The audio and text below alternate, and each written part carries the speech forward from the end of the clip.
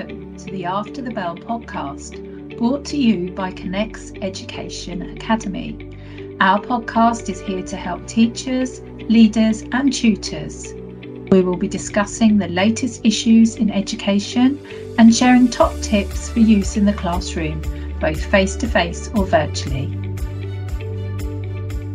Welcome back to After the Bell podcast, brought to you by Connect's Academy. We take time to dive deep into the world of education and bring you valuable insights. This series will focus on the SEN Code of Practice, and we're really excited to get stuck into some great discussions about this crucial piece of legislation.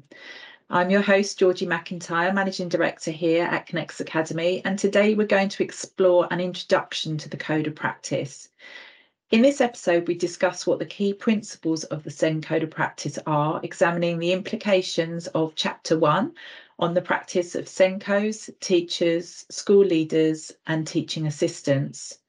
Joining me are two of our regular guests who are experts in the field of special educational needs. Andy Bridge, a secondary deputy head teacher and qualified SENCO, and Debbie Davis also joins us, a primary head teacher. So we're going to get started. What are the key principles of the SEN Code of Practice? Great to have you here with us again, Debbie. Hi, Georgie. Hi, Andy. Thanks for having me. Yes, so the SEN Code of Practice is built upon a set of key principles that guide the provision of special educational needs support, as we know. And these principles are outlined in Chapter 1 of the actual code. And one of the primary principles is that children and young people with special educational needs should have their needs met through high quality provision that is inclusive and promotes their well-being. You'll find the word inclusive popping up quite a lot across this series of podcasts. Yeah, which is really everything that we want to achieve, really. So that's the first one. The primary principles are about that.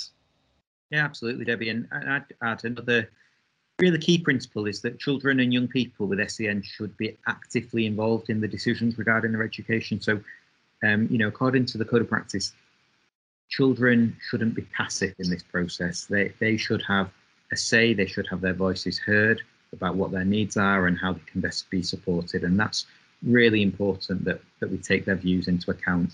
And as we said in the previous episode, we promote what's called a person-centered approach, ensuring that the needs and the preferences of the individual, but also the parents, the families, the carers are at the forefront of decision making. And one thing that is really clear in the code is that we as professionals need to try and be as efficient as we can and adopt what we call a tell us once approach.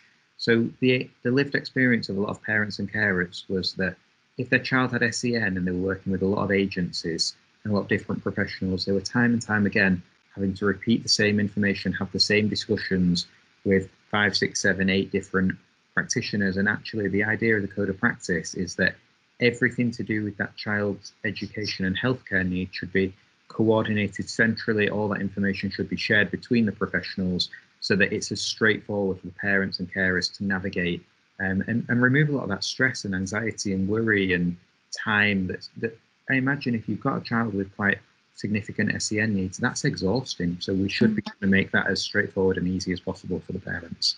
It sounds really straightforward, doesn't it? It sounds really obvious that there should be one area that you just tell them once and that information's handed over. But it's great to hear that that's now sort of being introduced, and it's clear that the principles of the SEN Code of Practice emphasise the importance of inclusivity and involving students in their educational journey is key. How do these principles impact the practice of SENCOs, teachers, school leaders and teaching assistants then, Andy?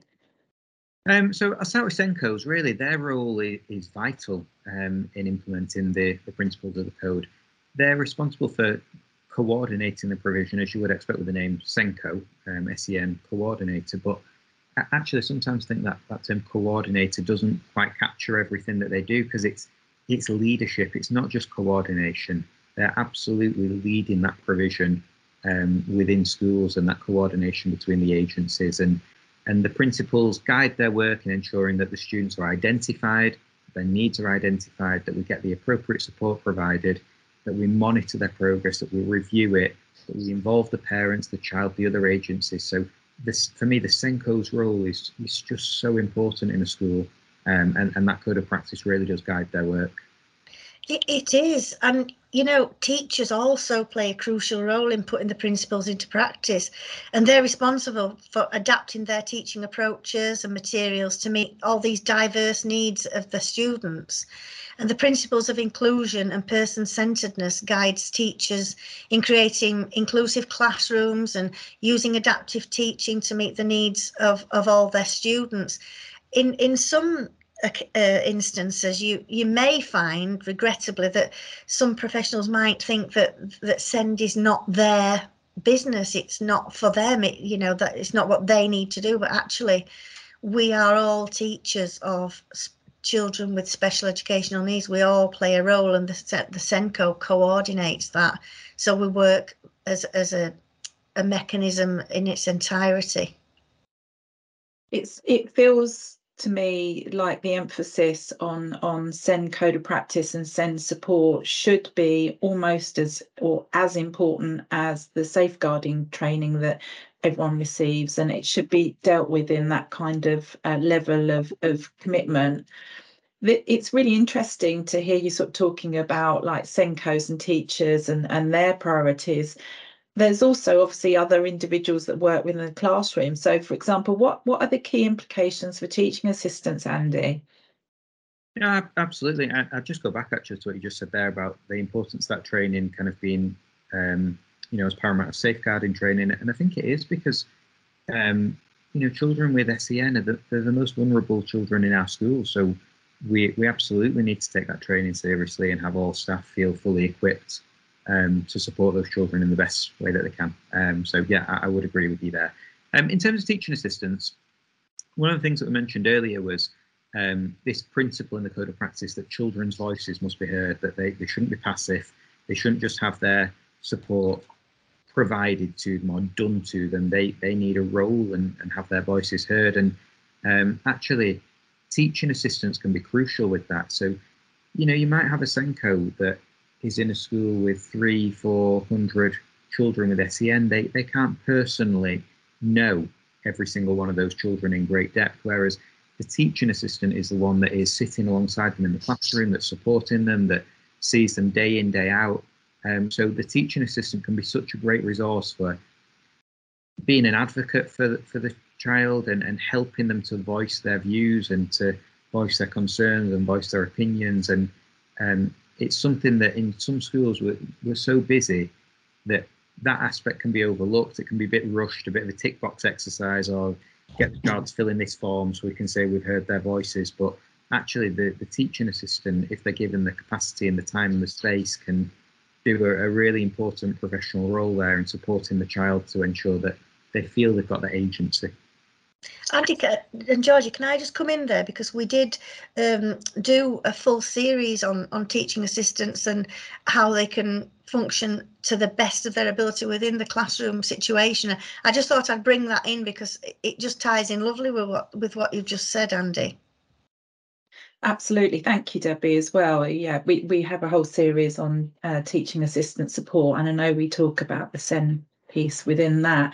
And teaching assistants, you have to understand that they can be real advocates for the students and make sure that their views are taken on board and they can speak out for them and be a representative.